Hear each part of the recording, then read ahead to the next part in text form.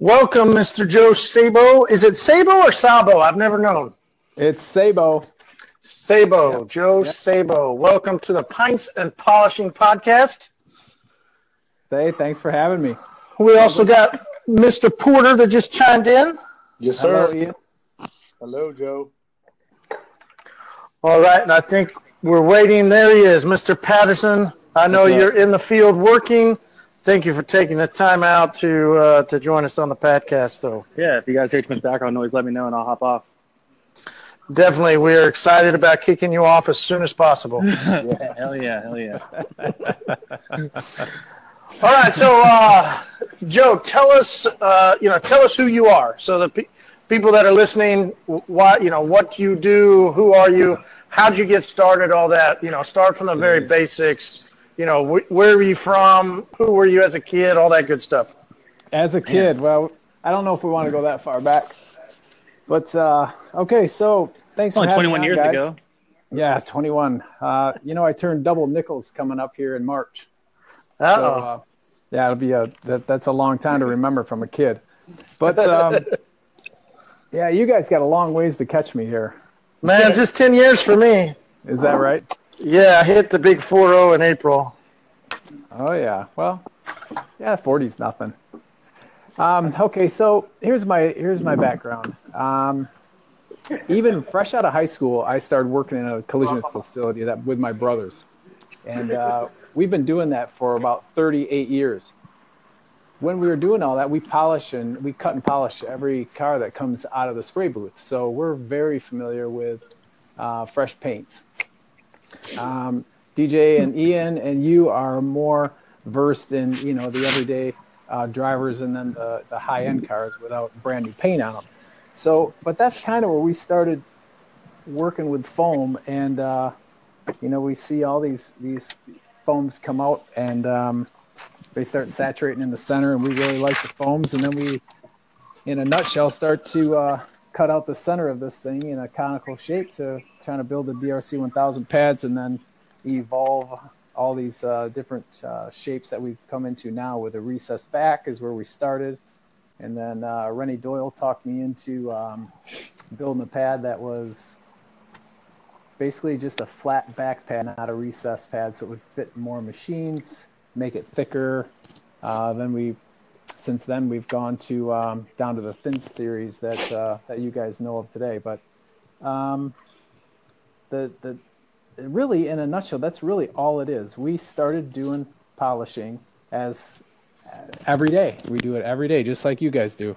And so that's why I went. So what was that company? What is a body shop? Is that right? It is. It's called West Michigan Auto Body. Yeah, and that was. How long were you open? When did that start?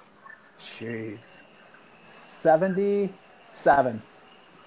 77. 77. I think I started there in 79. So you started as you just walked in? What? Oh, it's my family business. It's my brother's shop. Okay. So they started, fixing Corvettes was their thing. They bought a wrecked Corvette, fixed it, bought another one, fixed it, and then pretty soon, how that all evolves, right? You polish your own car, then who comes knocking? The neighbor. So the neighbor wants their car fixed, and then the next thing you know, here we are in a collision industry learning about all the different things that go on in today's world with collision industry. And we still do it. I still do that daily. And, so in 77, that was when he fixed his first car, or that was when he opened the doors of the business? That's when he opened the doors of the business to other people. Yep. And it's really, it's the collision. And how did that go? Do you remember? How was that when they was just opening? Well, no, I don't really remember because, I'm going to school and you got girlfriends and you're trying to break the law. Girlfriend, that's plural. Joe is a player. Yeah, all right. Yeah, and, you have to teach us your ways, Joe. Teach us your ways. Yeah, this was the 70s. Yeah. Oh, yes. Yeah. Now we get to know. Here we go. Right. That's why he doesn't remember. It was the 70s, Marty. You're 17 years old, right? And all okay. So that is funny. So, seriously, you don't have to spill all the beans, but what was the 70s like? We hear about it, but seriously, well, you're 17 years old in the 70s, you're wearing bell bottoms, right? Oh yeah, and Levi's were the big thing. Absolutely. Levi's bell bottoms. Yeah, if you had a pair of Levi's, you were with the in crowd. And when you got caught having a beer at 17 years old, the police made you dump it out. They didn't put you in jail. Nice. So, things, but the zero tolerance stuff, and I have kids, so the zero tolerance stuff is a good thing for today. But, back in the day, it didn't, it was a learning curve.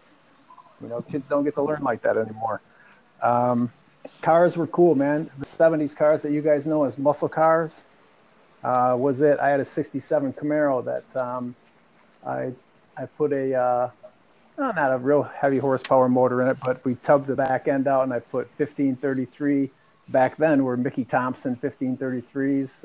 I used to drag race it, and the car came with a Power Glide transmission, so that's what I drag raced with, a high torque converter, high stall speed torque converter, and we ran 11 flats, 1090s, something like that. It was fun. Those were the good days, man. The muscle cars. And in today's world, the muscle cars are now the Camaros and the Hellcats, and I mean that's the 70s coming back again, 60s and 70s coming back again.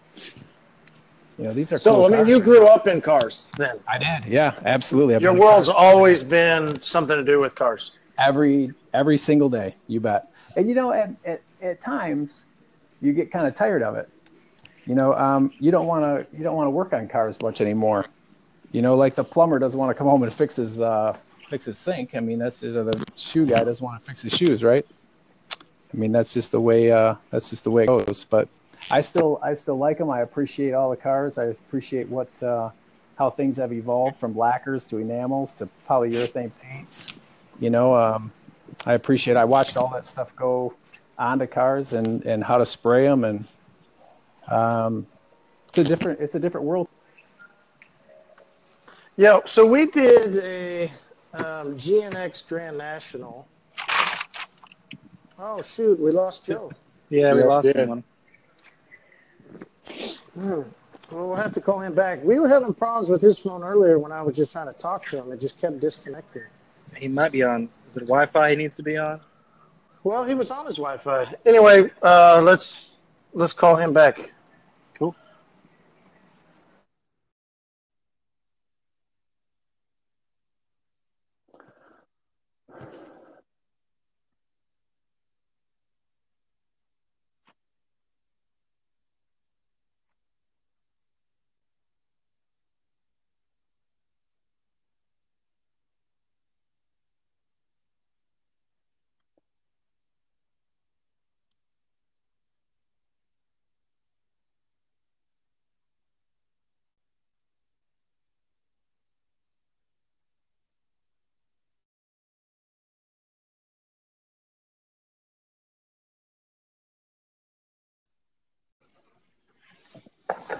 Welcome, Mr. Joe Sabo. Is it Sabo or Sabo? I've never known. It's Sabo. Sabo, Yep. Joe Yep. Sabo. Welcome to the Pints and Polishing Podcast. Hey, thanks for having me. We also got Mr. Porter that just chimed in. Yes, Hello, sir. Ian. Hello, Joe. All right, and I think we're waiting. There he is, Mr. Patterson. I know What's up? you're in the field working. Thank you for taking the time out to join us on the podcast, though. Yeah, if you guys hear too much background noise, let me know and I'll hop off. Definitely, we're excited about kicking you off as soon as possible. Hell yeah. All right, so Joe, tell us who you are, so the people that are listening, what you do, who are you, how'd you get started, all that. Start from the very basics. Where were you from, who were you as a kid, all that good stuff. As a kid, well, I don't know if we want to go that far back, but okay. So thanks It's only for having 21 me on, years guys. ago. Yeah, 21. I turned double nickels coming up here in March. Uh-oh. So, yeah, it'll be that's a long time to remember from a kid. But yeah, you guys got a long ways to catch me here. Man, just 10 years for me. Is that right? Yeah, I hit the big 4-0 in April. Oh yeah. Well, yeah, 40's nothing. Okay, so here's my background. Even fresh out of high school, I started working in a collision facility with my brothers. And we've been doing that for about 38 years.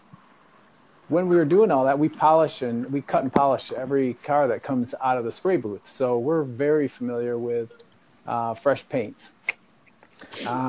DJ and Ian and you are more versed in, the everyday drivers and then the high-end cars without brand new paint on them. So, but that's kind of where we started working with foam, and we see all these foams come out, and they start saturating in the center, and we really like the foams, and then we, in a nutshell, start to cut out the center of this thing in a conical shape to trying to build the DRC 1000 pads, and then evolve all these different shapes that we've come into now. With a recessed back is where we started, and then Rennie Doyle talked me into building a pad that was basically just a flat back pad, not a recessed pad, so it would fit more machines, make it thicker. Since then we've gone to down to the thin series that you guys know of today. But really, in a nutshell, that's really all it is. We started doing polishing as every day. We do it every day, just like you guys do. And so that's why I went. So what was that company? What, like, is a body shop? Is that right? It is. It's called West Michigan Auto Body. Yeah, and that was. How long were you open? Like, when did that start? Jeez, 77. 77. I think I started there in 79. So you started as you just walked in? What? Oh, it's my family business. It's my brother's shop. Okay. So they started, fixing Corvettes was their thing. They bought a wrecked Corvette, fixed it, bought another one, fixed it, and then pretty soon, how that all evolves, right? You polish your own car, then who comes knocking? The neighbor. So the neighbor wants their car fixed, and then the next thing you know, here we are in a collision industry learning about all the different things that go on in today's world with collision industry, and we still do it. I mean, I still do that daily. And, so in 77, that was when he fixed his first car, or that was when he opened the doors of the business? That's when he opened the doors of the business to other people. Yep. And it's really it's the collision. And how did that go? Do you remember? Like, how was that when they was just opening? Well, no, I don't really remember because I'm going to school and you got girlfriends and you're trying to break the law. Girlfriend, that's plural.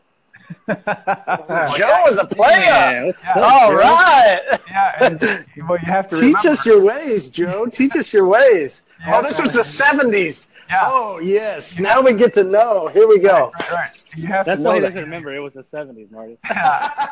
You're 17 years old, right? And also, okay.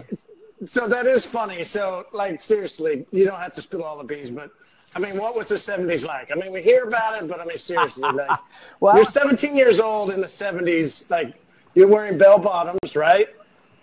Oh yeah, and Levi's were the big thing. Absolutely. Levi's bell bottoms. Yeah, if you had a pair of Levi's, you were with the in crowd. And when you got caught having a beer at 17 years old, the police made you dump it out. They didn't put you in jail. Nice. So, things, but the zero tolerance stuff, and I have kids, so the zero tolerance stuff is a good thing for today. But, back in the day, it didn't, it was a learning curve. Kids don't get to learn like that anymore. Cars were cool, man. The 70s cars that you guys know as muscle cars was it. I had a 67 Camaro that I put not a real heavy horsepower motor in it, but we tubbed the back end out and I put 1533 back then were Mickey Thompson 1533s. I used to drag race it, and the car came with a Power Glide transmission, so that's what I drag raced with a high torque converter, high stall speed torque converter, and we ran 11 flats, 1090s, something like that. It was fun. Those were the good days, man, the muscle cars. And in today's world, the muscle cars are now the Camaros and the Hellcats, and I mean that's the 70s coming back again, 60s and 70s coming back again. These are so. Cool I mean, cars. you grew up in cars then. I did, yeah, absolutely. Your world's always been something to do with cars. Every single day, you bet. And at times, you get kind of tired of it. You don't want to work on cars much anymore. Like the plumber doesn't want to come home and fix his sink. I mean, or the shoe guy doesn't want to fix his shoes, right? I mean, that's just the way it goes. But I still like them. I appreciate all the cars. I appreciate how things have evolved from lacquers to enamels to polyurethane paints. I watched all that stuff go onto cars and how to spray them, and it's a different world. Yeah, so we did a GNX Grand National. Oh shoot, we lost Joe. Yeah, we lost someone. Well, we'll have to call him back. We were having problems with his phone earlier when I was just trying to talk to him. It just kept disconnecting. He might be on. Is it Wi-Fi he needs to be on? Well, he was on his Wi-Fi. Anyway, let's call him back. Cool.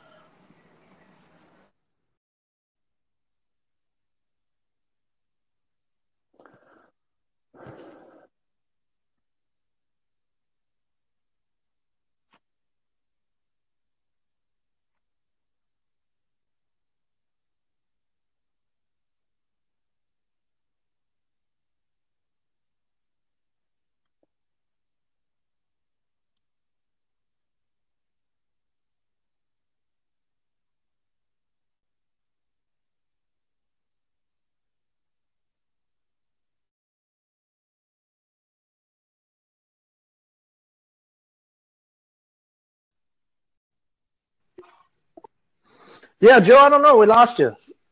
You there, Marty? Yeah, I'm here. But yeah, we were right in the middle of talking, and then I don't know. Sometimes it happens. The app is shoot. It's okay. I can link them together later, so it's all good. All right. But anyway, let's thank you. I mean, that's cool. I mean, a trip down memory lane, definitely, because there's a lot of people that hear about the 70s, but we don't really know. And that's cool that you were definitely into cars at such an early age. Well, it's it's hard in the 70s to stay away from cars, and even in the 80s, it's hard to stay away from cars. I mean, it's part of when you're 16 years old. That's all you want is to cruise. You want to be in a cool car, and you want to have. There's a bunch of muscle cars in town, and they have weekend cruises, and you're instead of watching them go by, you want to know what it's like to be driving one. So, you work a long time to go do that stuff. And I had my Camaro for a long time, and I had a blast with it. Street racing, all that stuff. It's fun. Never got, yeah, it's a good time. But what would you say was the coolest car back in the day, 70s and 80s that you had? Oh, no, that's really the only car that I really spent time with was my 67 Camaro. I never wanted a different car. I wanted that car since I was 11 years old, and I found one, and and thankfully I was in a situation where I could, work. We progressively worked on it year after year, and it changed from a stocker up to like a pro street car. Nice. But, I just didn't have the dimes to put it in it like they do now when you're running, 8-second quarter miles, in some of these cars that they have now. But back in the day, to run, in the high 11s or mid 11s to low 11s, and it's good stuff. That's a good street car right there. Awesome. What do you drive now? I don't drive anything of value now. Isn't that crazy? I drive my father-in-law's old '96 GMC pickup. I love it. It's immaculate. Cool. I love driving, and I only drive like mad respect. Yeah, 5 miles to work, and it's my father-in-law's, and I want to keep it right. And there's no reason to upgrade it this time. It tows my fifth-wheel camper. My wife drives a little Toyota Sienna. My daughter drives the little Subaru Legacy. Living the simple life. It's not flashy at all on this end, and I think that comes from the collision world and just seeing that it becomes transportation from point A to point B. Excuse me, and sometimes how expensive they are. Geez, we just put a few weeks ago we put a headlight in an Audi for $2,750. Oh, yeah, for a headlight.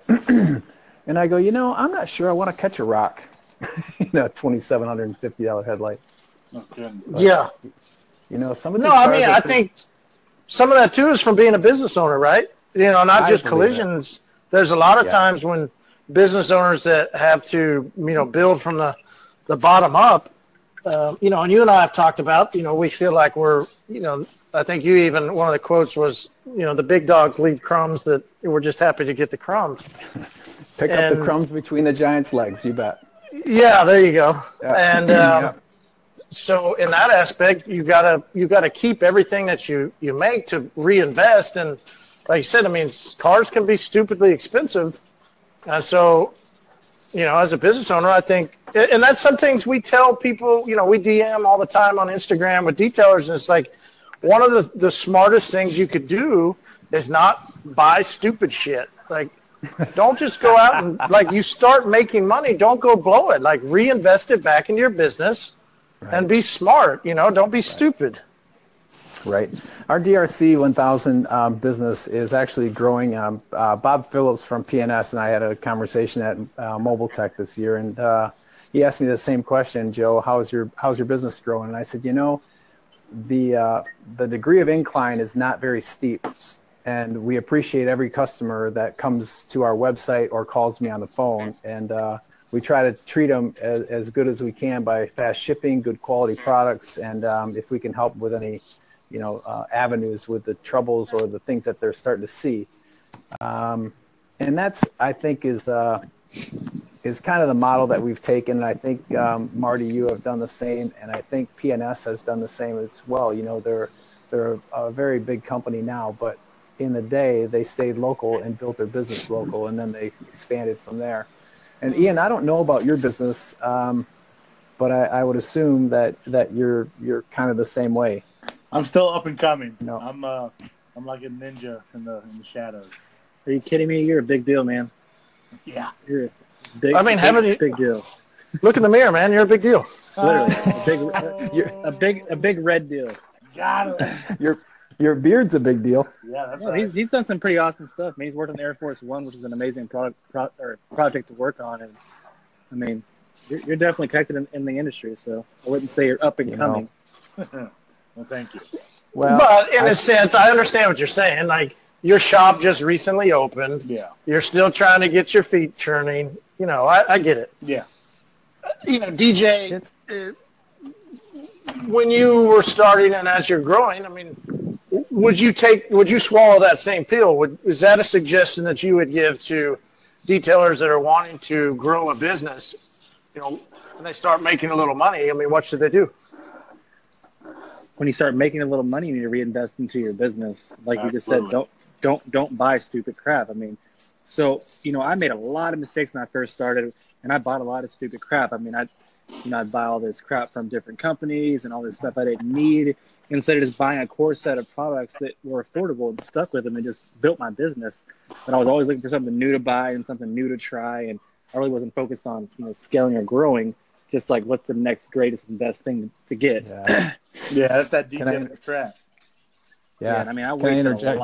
lot of money in the earlier days. Well, I mean, when I say stupid shit, I mean, like, they go out and buy another car, or Gotcha. they go spend the weekend at the bar and blow $300, just for being out partying, or they had to get some watch, or they had to buy the new iPhone 10, or they had to go get new clothes from the mall. I was like, no, Okay, I shopped at thrift stores. I shopped at a place called NBC that was all just like stuff that they took off of shelves and resold. Like, I mean, or eBay. I bought a lot of stuff off eBay too. You could buy like groups of 5 pants for $15. I did stuff like that, so I don't have to buy some name brand label.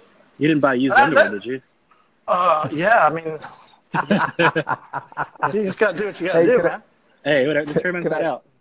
Yeah. Can I interrupt? Go you ahead, for a Joe. minute? Yeah, go ahead. Hey, DJ, in the light of trying to find your groove, if you want to call it that, as far as the detailer goes, I mean, I think that it's not unwise to buy a few products that people have recommended to see if it fits your your patterns and your skill sets, and see if you can get out the door.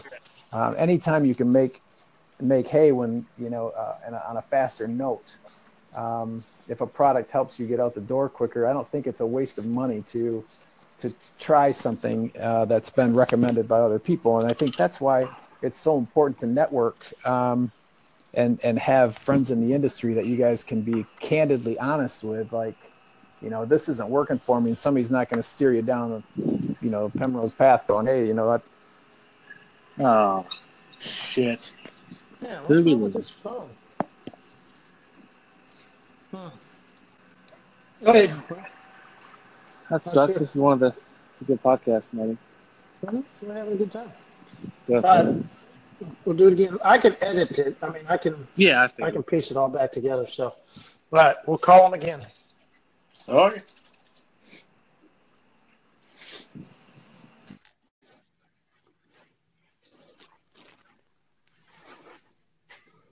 You there? All right, I'm here, Joe. What in the world? Yeah, it's So okay, man. Don't worry. Sorry, gentlemen. I have no idea what's going on. My Wi-Fi is strong. I got everything hipping. Weird. Well, maybe restarting the phone. Maybe that'll solve it. So, no worries. All right, so let's move on. That was good stuff, though. I mean, that's good practical information for people, especially as detailers are starting off. I mean, it's one of the things we've talked about is how to turn passion, because most of us are passionate about what we're doing, how to turn passion to profit, to be able to actually develop a business out of it, to be able to, like you said, you started in 1977, and you've been able to make a career out of something you were passionate about.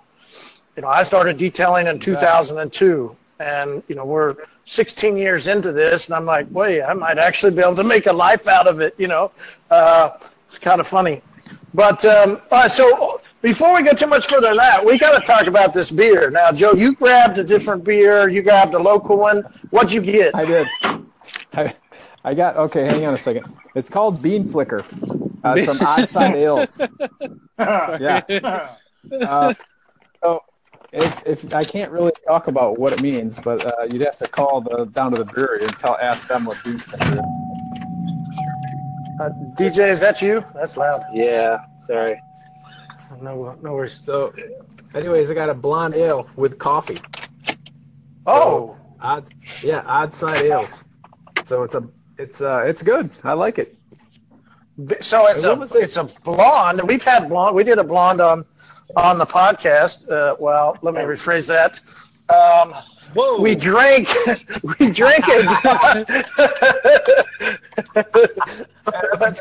let's clarify that. I was not a part of that podcast for the record at all. I was home with my wife. And so yours is a blonde ale with with coffee in it. Yeah, with coffee. Yeah. That sounds wonderful. Yeah, it does. It sounds great. It's actually good. I like it. I'm not a dark beer guy, but this is actually really good. Yeah. I'm not cool. I'm not a big beer drinker, but when you guys said this, I go, I think I'll try that one instead.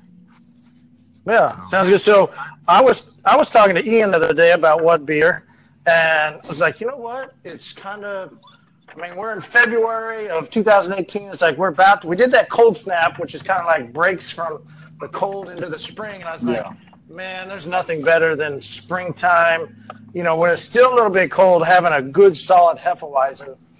And this was the first Hefeweizen I'd ever had, Franziskaner. So, Ian, when you drink it, what do you taste? Let me take a sip. Oh man, that's. I can't put my thumb on it, but it's very familiar. What else? All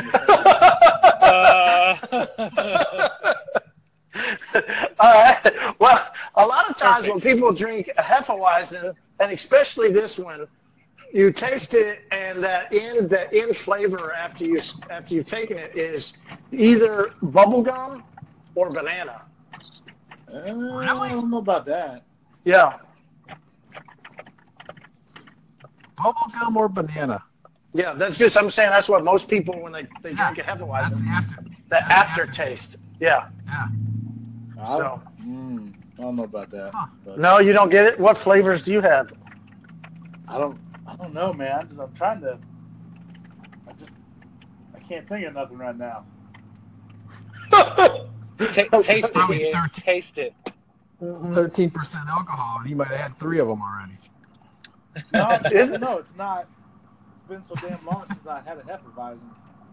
I guess. Yeah. All right. Well, cool. Well, I like it. This is one of my favorites. Franz and Skunner. I don't know anything about. And DJ, you're driving, so you can't go Google for us. Yeah, it's true. made by Spaten. I can't read the bottle either. Franz and Skunner. It's made by Spaten. I don't dare touch my phone because it'll hang up on you guys. Yeah. Imported by Spaten. Import Brands. It's out of St. Louis. It's a Spaten beer. Are you sure? Yeah, it just says that. Brewed and bottled by Spaten. Huh. Yeah. That's cool. So when we have the Oktoberfest, Spaten or Spaten or whatever it is, Spaten, they're a big. They sell a lot of German beers at Oktoberfest. Yeah, their Optimators are really good. It's a dark beer. Yeah, it's so good. I brewed a clone of Optimator a couple years ago. That sounds good. Yeah, but Optimator is a great beer. That might be one we have to do sometime. Hell yeah. Yeah, Optimator's You a can't great go beer. wrong with a German beer. I mean, come on. I mean, you Optimator, can. is that a beer that's is that a brand? No, it's No. it's a beer by Spaten, the same Gotcha. people Yeah. beer what you're drinking now. Yeah. Hey, Joe, you sound a little far off. I do. Yeah. I'm in Michigan. That is far off. I mean, True. I haven't No, haven't it changed. just had I haven't. a microphone for some reason. That or you're I was gonna say, underwater. is that better? No. Is that better? No. No better. Well, I'll tell you what. It's been a nightmare for us, hasn't it? Yeah, it's all good. Yeah, It's we all can still good. hear it. It's all good. Yeah, we can still hear you. So, Well, So that's we're good 'cause good. I'm talking right into it.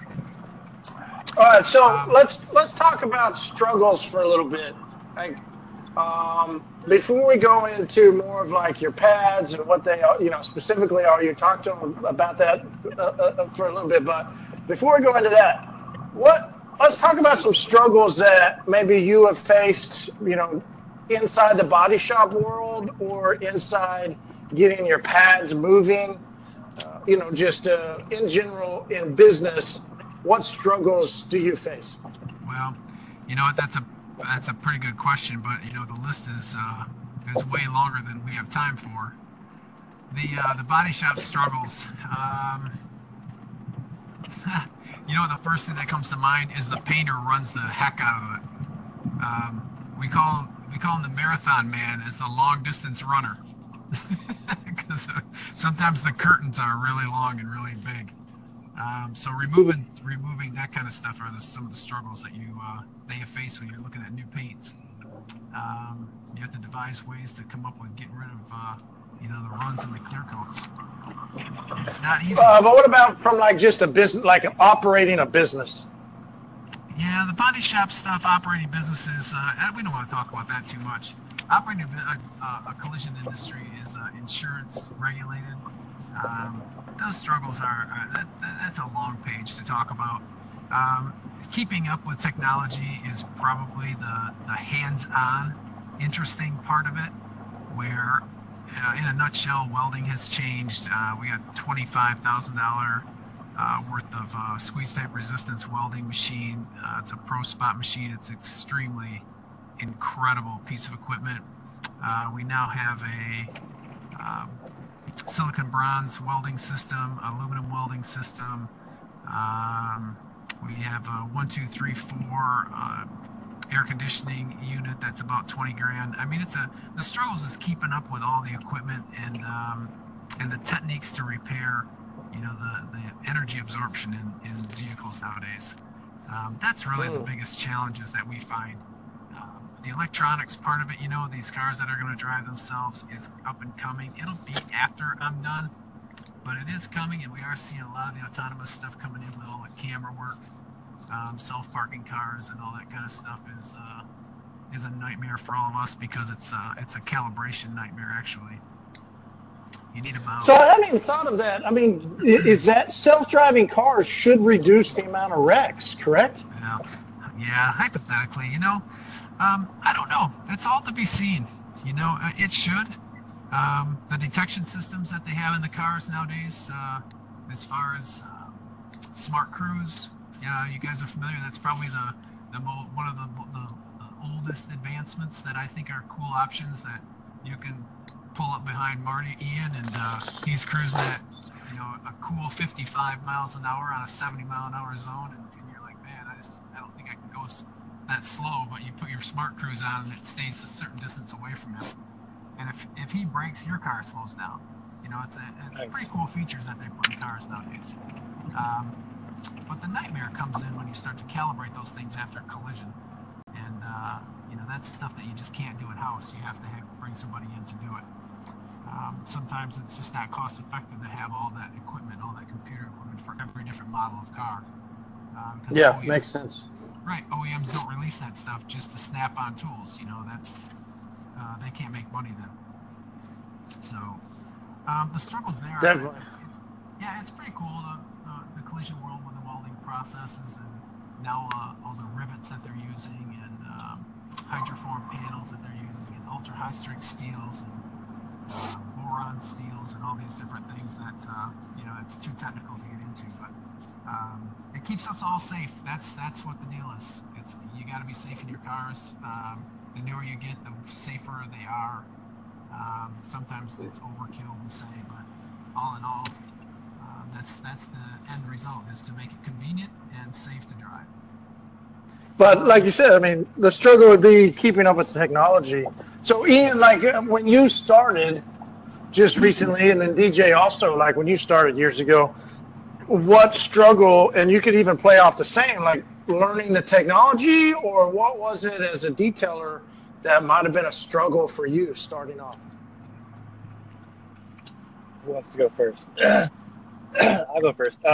So, I mean, one of my struggles when I first got mobile was just, it was the same thing, all the not technology, but the equipment you needed, the actual products that would work for certain things, because I ran into more things on my own out in the field on different cars than I did when I was just doing wash and vacs at the car wash. So I had to learn and call people. And honestly, when I first started, I didn't know anyone in the industry like I do now. So there was no one to really call. I had to resort to YouTube or get on Google or, call maybe you, Marty, because you had experience with that kind of stuff. But, you really didn't help out much because you're really a detailer. Yeah, he's just a salesman. But anyways, that's just a joke. Okay, yeah, you got to clarify that because that's a joke. That comes from an inside joke. Yeah, that's an inside joke from some local guy that he just was mad because he got fired from a dealership that we serviced, because when we went in, we really tried to raise the game,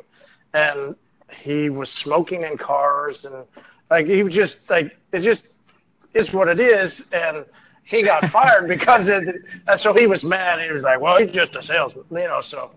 Yeah, so you got to clarify that story. I'm sorry. I forget that we're talking to the general public here. But yeah, so, that was definitely a struggle, is trying to figure out how to, what machine I need for this, or how do I polish a car? What kind of wax do I use? And what's the difference of each? Because when I first started mobile, I really didn't have the knowledge that I do now. So that was definitely a struggle. And then also the biggest thing with me is actually communicating to clients. I didn't know my prices. I didn't know what was good, what was fair. I didn't want to pay $180, so why would I charge someone else? I'd be like, just $50 is fine. And, I worked on the car for 4 hours, and I'm thinking, $10 an hour, I'm good, right? But I wasn't really scaling a business at that point. This was way early on. But those are two of my biggest struggles when I really first started. Ian, what about you? I think for me, being as new as I am, it's customer or client acquisition and implementing the correct processes to maximize efficiency in my operation. So I would think customer acquisition is be a big one, especially when somebody's just starting. Yeah. How do you get customers? Is a big question to ask. Yeah. You can't just open up a shop and expect to have a bunch of people show up. Exactly. So I would definitely think that would be a tough thing. What's some ways that you're solving that issue? Luck. Actually, I've been having pretty good luck with Google. People are saying they're finding me on Google, and I have trouble finding myself sometimes. So it's kind of weird, but being active on social media too has helped. Of course, and then of course the good old fashioned word of mouth. Yeah, that's the best. Yeah, I mean, and that's what I think social is basically the new form of word of mouth, right? Yeah, I mean, definitely, yeah. No. All right, so Joe, let's go into your pad. So you were in the body shop. You saw a problem that the way pads were made, and when people were buffing on cars, like let's just say we're putting compound on a pad and we're buffing paint. The compound, based on the way other companies' pads were made, the compound generally moved to the center. And I think we can all, DJ, Ian, and anybody listening, we've all seen that. And a lot of times it gets really thick in the middle and almost a little, clumped. And then sometimes the pad itself starts warping because there's so much product in the middle of the pad. So tell us about your pads and why they're different. Well, and I'm just going to expand on what you said, in that we're still the only ones that have the conical centers cut out because we still have a patent on it. Our patent's still live, and it's centrifugal force keeps the compounds out onto that, what we call is the 2/3 of the working surface of the pad, where the center third doesn't do anything. It stays. It doesn't spin fast enough to generate any heat. So really, it to us was a problem. It was a problematic area that, when cut out, and all of a sudden, you guys have seen our video Under Glass. I think Marty, you kind of watched it, and so did DJ. You guys seen it at the MTE, right? Yeah. Yeah, a Mobile Tech. Well, but explain it to everybody else. So you've got a video, and if somebody wants to go watch that video, where would they go? Sure. They'd go to our website at drc1000.com, and right on the homepage, you would end up clicking on. Hey, DJ, you're really loud. Okay, I'll quieten thanks. down. Sorry. So it's where it plays full video, and what it does is we take a rotary machine, we put some compound on some glass with a video camera on the underside, showing what happens on the bottom side of a polisher that we can't visually take on from the top side. So under glass, it shows the compounds being dispersed to the outer edge of the conical center, and then it gets dispersed out onto the outer 2/3 of the pad to be utilized and used efficiently. And theoretically, and I believe it's been tested as well, that it will save you compounds. It saves the high dollar liquids. You don't have to use as much. The process comes clearer to you. There's less smearing because the middle's full of compounds, and you can actually see what the panel looks like. So that was the problem that we had seen. And if you don't mind, Marty, I'm not sure where you want to go with this next, but the construction of our pad took quite some time to perfect. Just to Go for it. Yeah, just to find foams, that work. I mean, we tested. I don't even know how many foams. I mean, I still have those samples. Damn it! Golly. We are having great luck. Great luck. We lost Joe again. Jeez. All right, we'll go again. Stay tuned. Mr. Porter? Yes, sir. Mr. Patterson? Yo. Well, hopefully we can get Joe back on. He was just getting into his pads, and it was going really well. So hopefully soon. So you guys have each used Joe's pads. Oh, there we go. Joe's back. Crazy. No worries, man. We'll keep rolling. I can patch it all together later? I have no idea where I left off because I was still talking when I heard text messages coming through. Oh, yeah, it just cuts you. Your phone cuts you off right in the middle of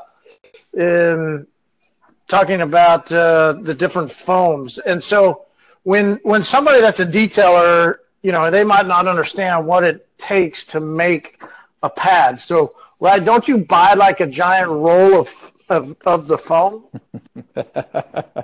Yes, in a nutshell. Yeah, it's kind of funny because when you buy foam, it looks like a loaf of bread. They come in what they call buns.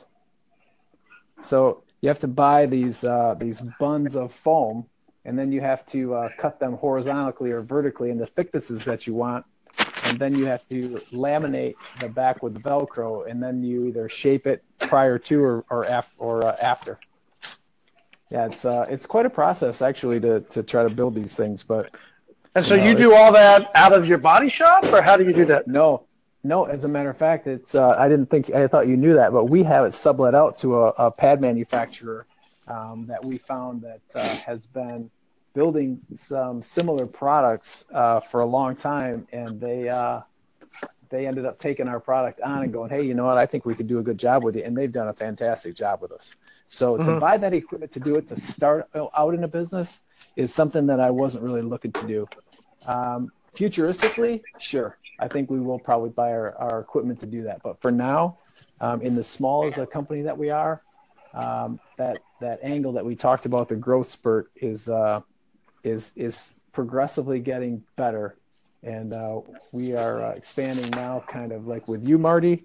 We're doing some things with you. We're doing some things in Germany and possibly Austria and Poland. And unfortunately, the European market for me is growing faster than the American. And I think it's because I have an active guy in Germany. He's very aggressive. Mm-hmm. Yeah. That's awesome. I didn't know you were global. Cool. Yeah. Yeah. It's kind of funny, isn't it? Yeah. He does a nice job in Germany. He's very detail oriented detailer, and he knows a lot of people, and he's doing a really good job with our European site, and he's growing the brand there really well. That's awesome, man. Yeah. So it's kind of fun. The way we found you was through Mr. Porter, and Ian was working at a dealership that we have an account at. And I just noticed he was using a different pad. And after about 4 months, Ian finally talked to me. He wouldn't really say much at first, and then finally he blossomed like a flower. And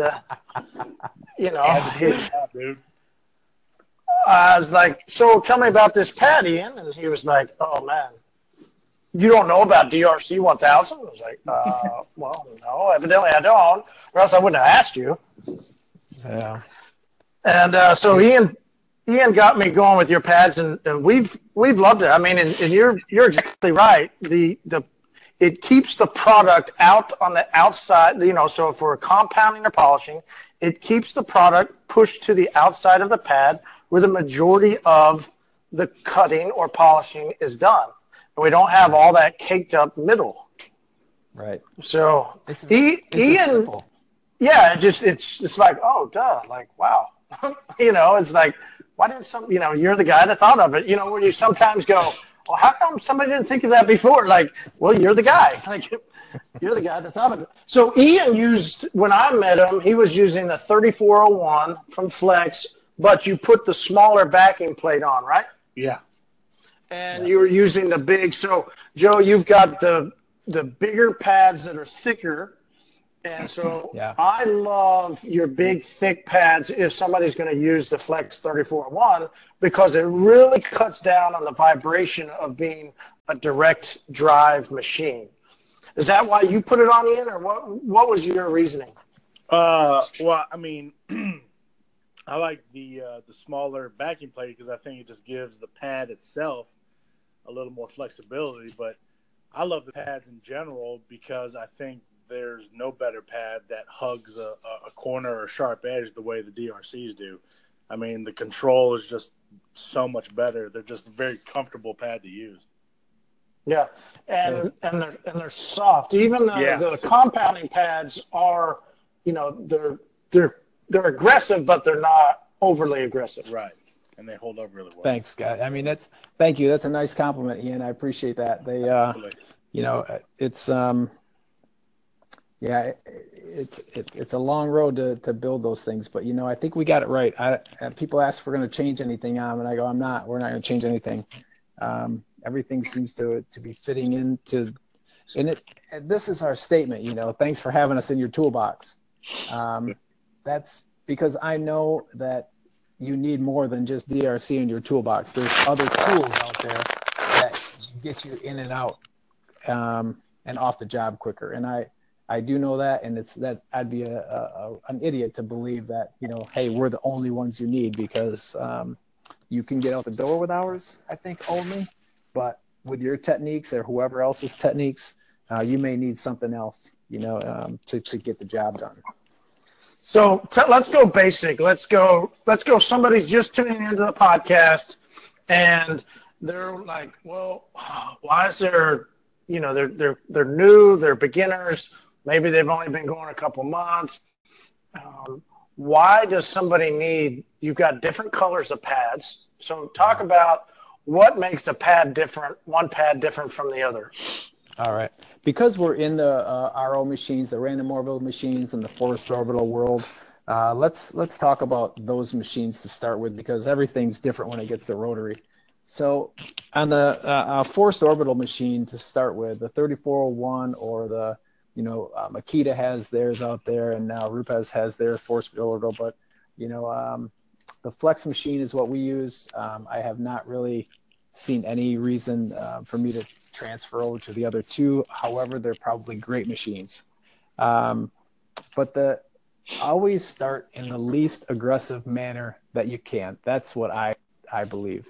And if it was me just starting out with a 3401 or a random orbital, say, the PFE, which has got an 8mm throw, or the Rupes 15, which got a 15mm throw, I would start with a green pad. I would start with a green pad in some sort of a cutting compound, whether it's a Cutmax with Sonax, or whether it's I'm not real familiar with any of the other brands. There's a Mother's brand that's pretty decent. You got to use a little bit of product because it's and plus it dries up pretty quick. But Menzerna runs a pretty good product. Is it 400? Are you guys familiar with Menzerna at all? I used to use it a lot back in the day, but just the dusting and the having tape off and all that, Yeah. So I mean, let's just say compound. Like if somebody's going to compound a car, just compounding. So, right. but before we go into that, like very basic, you've got a yellow pad that's coarser, a orange pad, a green pad, and a black pad. What's the difference in those pads, and why does somebody need one pad over the other? So the yellow pad, a lot of descriptions that you read about foam is.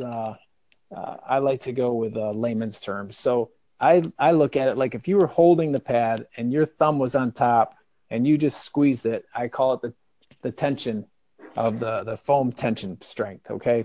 So how easily it compresses. Our yellow foam is about a 60 ppi, if you will. That's a reticulated foam, and it can be extremely aggressive on a rotary. But on a DA, it's not that aggressive, but it works so good. If you were looking to take care of, heavy scratches, it's the most aggressive foam that we want to carry. We originally put that in an 8. Mother way. God damn it. Hell. Wrap this up. Oh man, that's horrible. At least we started at 6, keeps man. canceling. Yeah. I'm not sure. Like, it was interesting. Like, when I called him earlier, his phone kept hanging up on me. Just over voice conversation. So I wonder if he's having an issue. Maybe he's holding it to his ear and it's like touching it. I don't know. Let's finish what I just asked, and then we'll call him back so he can just say where people can find him, and we'll finish it off. So I think where he was going is, I loved where he was talking about when you're pressing on it. And a lot of times, if somebody that's beginning, if they're trying to figure out what pad to use, if you're going to compound a car, aka remove scratches, you're going to want to start with a compound, whoever it is, what brand you choose. And then if you're trying to pick the pad, a lot of times the way to pick your pad is when you squeeze on it is the stiffness or the firmness. What I love about his yellow pad, because at first, so with our Max the Jeweler, he had sent us some of these smaller thin pads because the pad that you used, Ian, is thicker. If you're going to use that 3401, I like that big, thick pad like you were using because it takes a lot of that vibration out. I can't believe this. Hey, you hop back in. Cool. Yeah. So nice. Well, we were just talking. Yeah, it's my. That's cool. I'm glad you were able to hop back in. We were just talking. We were kind of following what you were saying, and so Ian used that big, thick pad for the 3401 on the Max the Jeweler, or like you talked about the XFE or the Rupes. You came out with that thinner pad, and at first you only had the orange, the green, and the black. And then I remember specifically the car I was working on, and because I had asked you, it's like, man, is there anything stronger than the orange? And you sent me a sample, an early sample of that yellow. And I don't know if you remember, I sent you some photos of using it, and I put the Cut Max on with Max the Jeweler and your yellow pad, and that scratch came out within seconds. Like it just pulled it right out. But with that combination, Max, the yellow pad, and then Sonax Cut Max, like I didn't have any heavy marring, which a lot of times other pads leave a real heavy marring. Yeah. You know, and I think we went to that thin pad. A lot has to do with that messages that you had sent me. I remember this conversation vividly, that when we sent it to you and you getting back to me telling me about those. And I think that kind of turned our heads going, you know, we need to do this and get rid of the natural color in this series and put yellow and orange together. Yeah. It's just a great combination. And the thinner pad, like if somebody's going to use a Rupes or Flex SFE, XFE, or Max the Jeweler, or what is there's multiple ones that are coming out. Like the market is growing with polishers. There's plenty, which is perfect because there was really only 2 or 3. Now you've got like 10, which is great options. Yeah. But if somebody's going to use a free spinning head, you need that thinner pad so that it spins better. But with what Ian does with the 3401, he uses that bigger, thicker pad. So anyway, keep going with the you've got the yellow. What differentiates the yellow from the orange? It's just going to be a more aggressive cut, and it won't finish down as good as the orange will. So you can take out some major defects with the yellow versus that orange, but that orange finishes so well that it's really tough to get away from that too. So to have those two in your toolbox is pretty nice. And Ian, I think you probably used the orange in a lot of instances, haven't you? Yes, sir. Yeah, it's now I was talking about surface tension, and that orange has a really high surface tension. Takes a little bit to compress it, but once it heats up, I think Ian will contest to this, and maybe even DJ and Marty. Yeah, DJ uses your pads too, definitely. Yeah, once it heats up, it does soften up. Now, with that said, I think there's times if you're doing a lot of work with one, you may even have to let that one rest and grab another one, because we've seen, maybe not in the thin series, but in the thick series, the Pro series, I've seen them where people have used them on the Rupes 21 and they explode. Yeah. They get so hot. And that's just they're just not made for that. There's too much foam to be working with. The thin ones shouldn't do that, but that surface tension in that orange cuts really well with Cut Max, and it does finish down good. And our green foam is a extremely versatile foam. If you have to start somewhere, I'd start with green and just try to work your in the compounds that you have on the shelf and try to figure out. Yeah, but typically your green is supposed to be like a polish pad, right? It is, yes. Yep. Typically, but DJ, So DJ, tell us, the other night you had an Audi, and you went with Cut Max, Max the Jeweler, and you went with the DRC green polish pad as your cutting pad. Correct. Why would somebody use a polish pad when they're trying to cut? Well, because, on that particular vehicle, I didn't want a lot of marring because it was pretty soft paint, but I needed a heavy cut. But the client was also only paying for a certain amount of correction. It was really an enhancement. So I wanted to get a good cut with a great finish without all the extra work in the back end. So I chose the green pad, which I go to almost every time if I'm testing out anything. I might use the green pad and Cut Max just to test that, or a green pad and EX, or a green pad and Cut Max. Anyways, I used that because the green pad didn't mar a lot at all, but also offered a little bit of cut. And with the Cut Max, that combination was perfect. I mean, we went over it with the black pad afterwards and used some Optimus, and the car turned out, flawless. So That's awesome. Yeah, I mean, it was. It really, that combination was perfect. it was, it was a nice finish in that black Audi. So describe, DJ and Ian, describe why you would want to choose. I mean, just even the process. Like, how do you find out if the clear coat's soft? And then how do you figure out which pad to use? Ian? Okay. I'll answer, but No, I think over the years you build, of course, an understanding of what paint's going to do what. But I think, on the soft paint, you're going to know because you could just touch it with a microfiber. You can start marring it. Any type of wiping can mar it. But as far as pad selection or product selection, I always do a test spot before I start trying to make my way around the vehicle. I pick, a product and pad, and I play with it a little bit, work a little 2x2 area, and I see how it does. And if, on soft paint, I'm going to know if it's not working properly because I'm going to get a lot of induced marring that's not finishing out. And if that's the case, then I'm going to keep playing with it a little bit and try another softer pad or a less aggressive product or, what have you. And so that's where we call a pad product combination. Exactly. It's trying to find the right product, right, AKA which compound, which polish to use with which pad.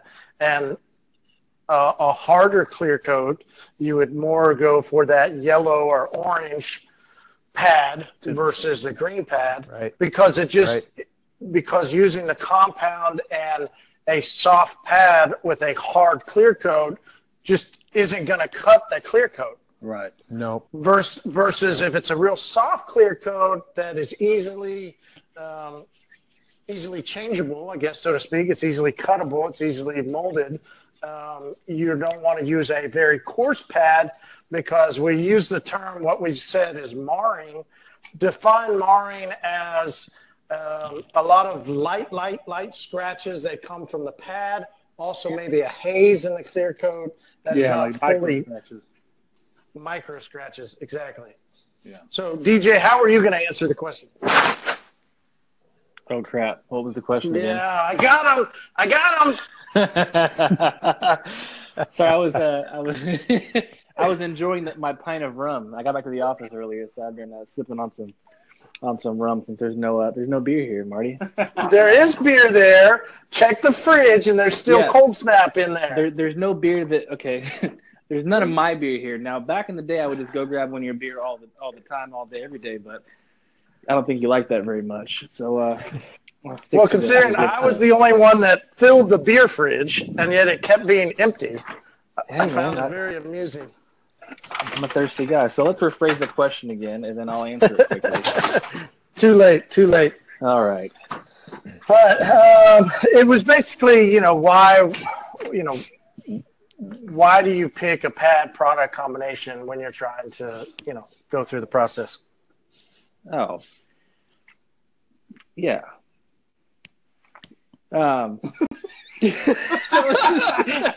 That's some good rum. Yeah. That's some good rum. Super good. He did say he was having a pint of rum. He literally is having a pint of rum. But I did hear Ian That's a little good bit. Stuff. He said, I'm not sure how you asked the question, but you got to pick a test spot. I mean, you got to play around with a few things. Like Joe said, you got to start the least aggressive method first. So you might use a light polishing pad with a light polish to see what happens. And you might bump it up to a compound with that same pad. And if that's not doing the trick, then step to a medium grade, pad, and then use a polish. And then if that doesn't work, then use the compound. So you just kind of got to build up from the bottom and then find that sweet spot. So that's definitely how we do things. We do a test spot on the worst spot possible on the vehicle. Exactly. And yeah, I think you said that too, Ian. You do it on the worst spot possible. That way you know what you're going to do. And then you just duplicate that around the entire vehicle. Now, I see some guys, and it's I cringe, but they just throw on some compound, throw a pad on, and just go on the whole vehicle, and they wipe it off like, oh crap, none of this came off. Well, you just wasted 3 hours, and all you had to do was spend 30 minutes, if that, to test your so.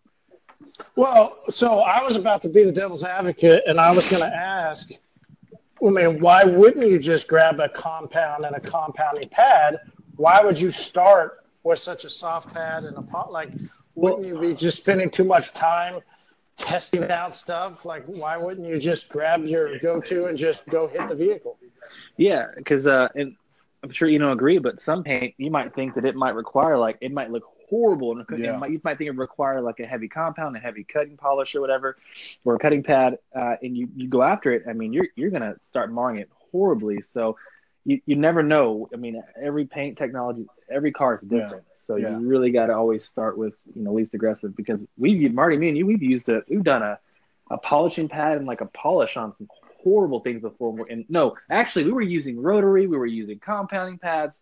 I forget what car it was. And we just picked up a polishing pad and a polish, and it came right off.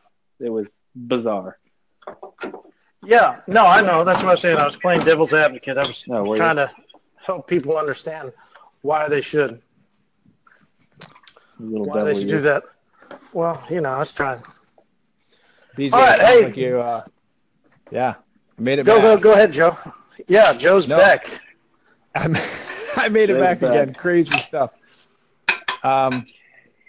DJ, I think what you were talking about as far as the least aggressive and saying that, I think you guys that are polishing, you start to look at the finish when it comes in, and you go, man, this thing's got car wash scratches like crazy, or this thing is dull and it's going to need 3 stages. So you can tell kind of just by looking at if it's chalky, if it's a single stage, if it's clear coat, if it's what kind of beast you're running into. And then you start to figure out that, I need to go yellow with Cutmax to start and make sure that, we can get this thing back right away. And heck, I mean, I'm not opposed to saying that, there's a wool pad on a 3401 that you got to hit that thing with and then go to DRCs after that. There's ways to skin every cat, and that's, you got to use all your tools to get out the door in a hurry. I'm a rotary guy from a long time ago, man. That's still our go-to machine. First step every day.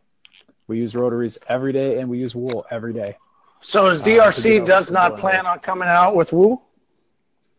DRC, we had an interesting conversation at Mobile Tech Expo this year with a gentleman that is very well known in the industry that had been trying to coax me into a wool pad, which he cannot seem to have another company do it for him. So I've been perusing a couple of wool pad options. So no, I won't say no. We'll see where it goes from here, but it's a little ways away. We got some Pro Thin XLs that are coming out before anything else will. That'll be the next thing down the line to fit the bigger throw machines with a 6-inch, the XFE that has a 6-inch backing plate, the 21, the Rupes 21 has a 6-inch backing plate. But right now, Max the Jeweler fits really well on this little Pro Series Thin. That's a pretty nice ticket. That machine works pretty good. I think that those guys that won machines at Mobile Tech Expo are going to be. Lose them again? Pleasant. No, I still got you, don't I? Oh, yeah, there we go. Yeah, I got you, I think. Those guys at Mobile Tech Expo that won machines are going to be pleasantly surprised at how that machine works. I think it'll do a decent job for them. Yeah, we did give away some machines. That was fun, and we gave away some pads. We're actually giving away one of the things that we're going to do tonight. Is I wanted to DJ mention briefly, and our podcast is really, I mean, it's really not a product pushing. It's more just education. But having Yeah, sure. you on and DJ and I's one of our favorite pads, like of all time, is the DRC Black Pad. Yep. And we love it so much with Optimus, which is our primer polish. And Oh, yeah. the combination is just, I mean, stupid. Like it just, what I love about the Black Pad to me, it's the softest foam that I've ever felt. And you can we talked about squeezing earlier. I mean, you just barely even push on that black foam, and it's almost magical what it does. And sometimes if it's, we use the thin series, which you talked about, but sometimes if it's even super soft for the thin series, I have a couple of the bigger, thicker, and what do you call that series that's the thicker foam? The Pro Series. Yep, the Pro the Series. thicker- The other one is just the 1.5 inch of foam is a Pro Series pad. It's the exact same as the thin, same dimensions and everything as the thin, but just a thicker pad. Oh, okay, so what do you call the thin? Pro Series thin? Absolutely. Yep. Okay. So we will sometimes then even grab that Pro Series, the thicker one, and put Optimus on, and the way it finishes down paint, oh man, that's amazing. Oh, that's good So- to hear. I'll have to try that combo. Yeah, it's super, it's super great. So we were actually going to do a little giveaway on some DRC black pads and our Optimus primer polish. So if anybody's listening to this, go DM us on Instagram at Total Auto Solutions, and we're going to give you a DRC black pad and the Optimus primer polish so that you can test the results too. The first 10 people that do that, we will give it to you. Just send us your name, address, all your info, phone, email, and say, I want some DRC black foam. So Give me the Awesome, D. man. give me the D. Awesome. Wow. That's awesome. I like it. Wow. All right, You know so Our little catchphrase is get to the finish. We hashtag get to the finish. That's kind of our little hashtag deal. Now you have to spell it with get to, like GETO, not GETTO, because that's like ghetto, the finish. Nice. So we just put it as get to, just GO.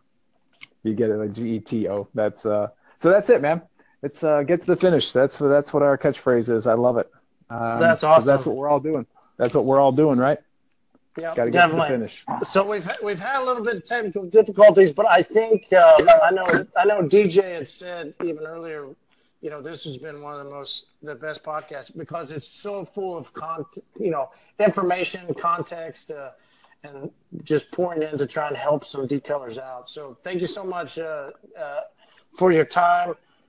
Before we depart, we've got to rate this beer. Now I know DJ is sipping on something other than beer on a beer Pints of rum. podcast. No, I cracked open one of your Colts now, Smarty. I broke into your beer fridge here at the office, so Okay, good. I did. But Ian has some of the Franz and Skonner Hefeweizen. Ian, how do you rate the beer? I think I'm going to stay with the 3.5. Wow, that's out of 10. Yeah. No. Wow. Out of 5.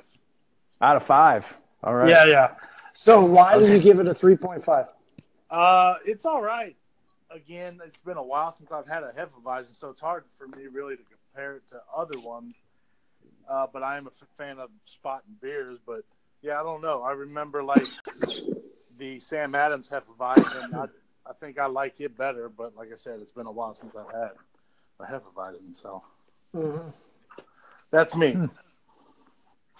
Hey DJ, if you're Mr. Google, do you want to, in the last 2 minutes, research what a Hefeweizen is. What I a hef see. is. If I can spell the damn thing. I'll do Yeah, it. I What think is- Hefeweizen. It's DJ's too Like- drunk. yeah, it's true. Hefeweizen. It don't even DJ. There we go. H. It is I got it. I wouldn't be able to spell it either. a wheat beer, usually top fermented, which is brewed with a large proportion of wheat relative to the amount of malted barley. So it's a wheat beer. Yeah, it's a wheat-based beer. But No it's wonder I the like them a lot. it's the German style though. So I mean, there's difference. There's a difference in the American.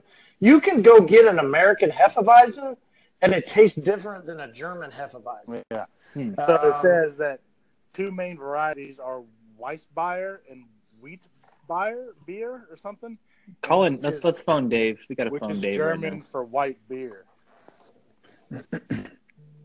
White beer. That's like is it a light beer? Is that what that is? It's kind of light, yeah. Yeah, it's light-ish, but I mean, it's not like a Pilsner. You know, it's definitely not a Michelob Ultra. You know, it's not that light. Yeah. But So- it would. I mean, Hefeweizens. I would say they're just a little bit richer in flavor than a wheat beer such as a Blue Moon. Yeah. And it says the German tradition is basically 50-50 wheat to barley malt. And then the Belgian tradition is using flavorings such as coriander and orange peel. Belgian white beers are often made with raw, unmalted wheat as opposed to the malted wheat used in other varieties. So when they're talking Belgian and that style, that would be like a Blue Moon style. I think, But Blue Moon would be the American version. So, so. yeah, interesting. Yeah.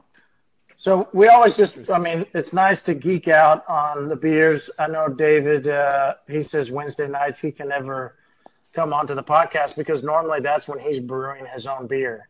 So Oh, he brews a lot of beer. We have, Joe, we have a guy that comes on that we call him the beer nerd because he could have literally told us all that and like broke down what they use and all that stuff. So he's really fun to have on. Yeah, he's super smart. Not like us. We use Uncle Google.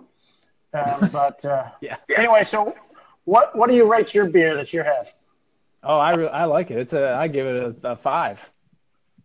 Yeah, it's good. Oh, wow. Nice. We haven't had a this 5 is- on the show, I don't think ever. This is one of my favorites, man. This is I'm like I said, I'm not a huge beer drinker, but this is one of my favorites. This is a light pale ale with coffee, and it's got a nice finish. And yeah, it's really tasty. Well, I love the idea of mixing an ale with coffee. Like that's usually coffees are going to be stouts or something that's darker. So it's interesting that they took a play on really good. a different. Yeah, nice. I'm going to give it a 4.5. I'm not going to give it a 5. Franz has got but a lot of that's just history. I mean, it's literally my favorite Hefeweizen. I could drink it at any point in time throughout the year. I just love. I mean, it's smooth. You get there's no bitter. A lot of times people with beer they don't like the bitter. Well, there's absolutely zero bitter. It's a smooth beer, but it's full flavored in a sense that I don't know. You got a lot of flavor to it. You like it, man. That's all that matters. I like it. That's all that matters. And you still don't taste any kind of bubble gummy or banana flavor? Yeah, I don't know what I taste, but I damn sure don't taste bubble gum and banana. No. I am certain of that. You might That's go funny. see the doctor tomorrow and get your taste buds tested. All right, then I'll go for it, but I don't think it's going to change. Yeah. All right, so Joe, tell us where do people find you on social media, or just how if somebody wants to, man, I really want to get some DRC pads. I want to look into them. Yeah. Besides nextlevelcoatings.store where we sell them, where do people find your pads? You know what I would tell you, if you're looking for something other than Marty, you're holding the thin pads, right? Yeah. Oh, this is all we Yep. carry is the thin pads. Yep. Yep. So Marty's got the thin pads. If you want them, go to his store. Otherwise, it's drc1000.com. And we're on Facebook and we're on Instagram. But what's your handle? DRC1000. You should, Yeah. I think it's It's DRC1000. not DRC1000. No, then you got to put like a SII or something in it. Yeah, hang on a second. Yeah, Yeah, it's what in the DRC world? 1000 SII. right. SII. Thank you. See, that's how it's double nickels coming up around the corner, guys. You got to look everything up. You got to look everything up now. You make it and you forget about it, right? Yep. Yeah, it happens. So DRC So that's where you find 1000 us, yeah. SII. That's where people need to Yep. go, either Yep, Facebook Instagram. or Instagram, or just DRC1000.com. Yes. Yep. Man, Cool. guys, I my apologies for clicking in and out of here, but I really had a good time. Thanks so much. Yeah, Ian, no, I definitely, Sure, man. man. So Ian, I glad you wish you came the best on. in your business. Oh, I'm sorry. Ian, where do people find you? As always, I am at Redbridge Detail Shop, both Instagram and Facebook. DJ? Yep. Eco Green MD and mobile detailing, and DJ Patterson, Instagram, Facebook. Follow me. Well, not only follow you, I mean, like anybody should send questions, right? So earlier in the week, we were on a little drive to a Thunder game, and we were talking about the podcast. And, you know, I think, Ian, you're like, well, maybe you should have other people on. I was like, why? I think you guys are great. Like, this is awesome. And so I think the comment was, well, we should call us co-hosts. I was like, cool. So the new co-host of the Pints and Polishing getting initiated right now, podcast, you man? are being initiated Yeah, right here with yeah. Joe. Joe I'm is gonna dress initiating you That's awesome. as co-host of the Pints and Polishing podcast. So, Boom. Well, I tell the 4% joke, but no one knows. yeah. Oh, Ian's. It's going to be in the negative. There's too many inside Yeah. Yeah, jokes. There's too many inside jokes. jokes. But that's what I think is fun about having you guys on. You know, it keeps everything lively. So You I guys- really appreciated you guys coming on. I think it's a fun podcast. And so, yeah, definitely. I mean, co-host all the way. you guys, I second that. I had a good time, and you guys are Anyway, are good people. Thanks, sir. Thanks, man.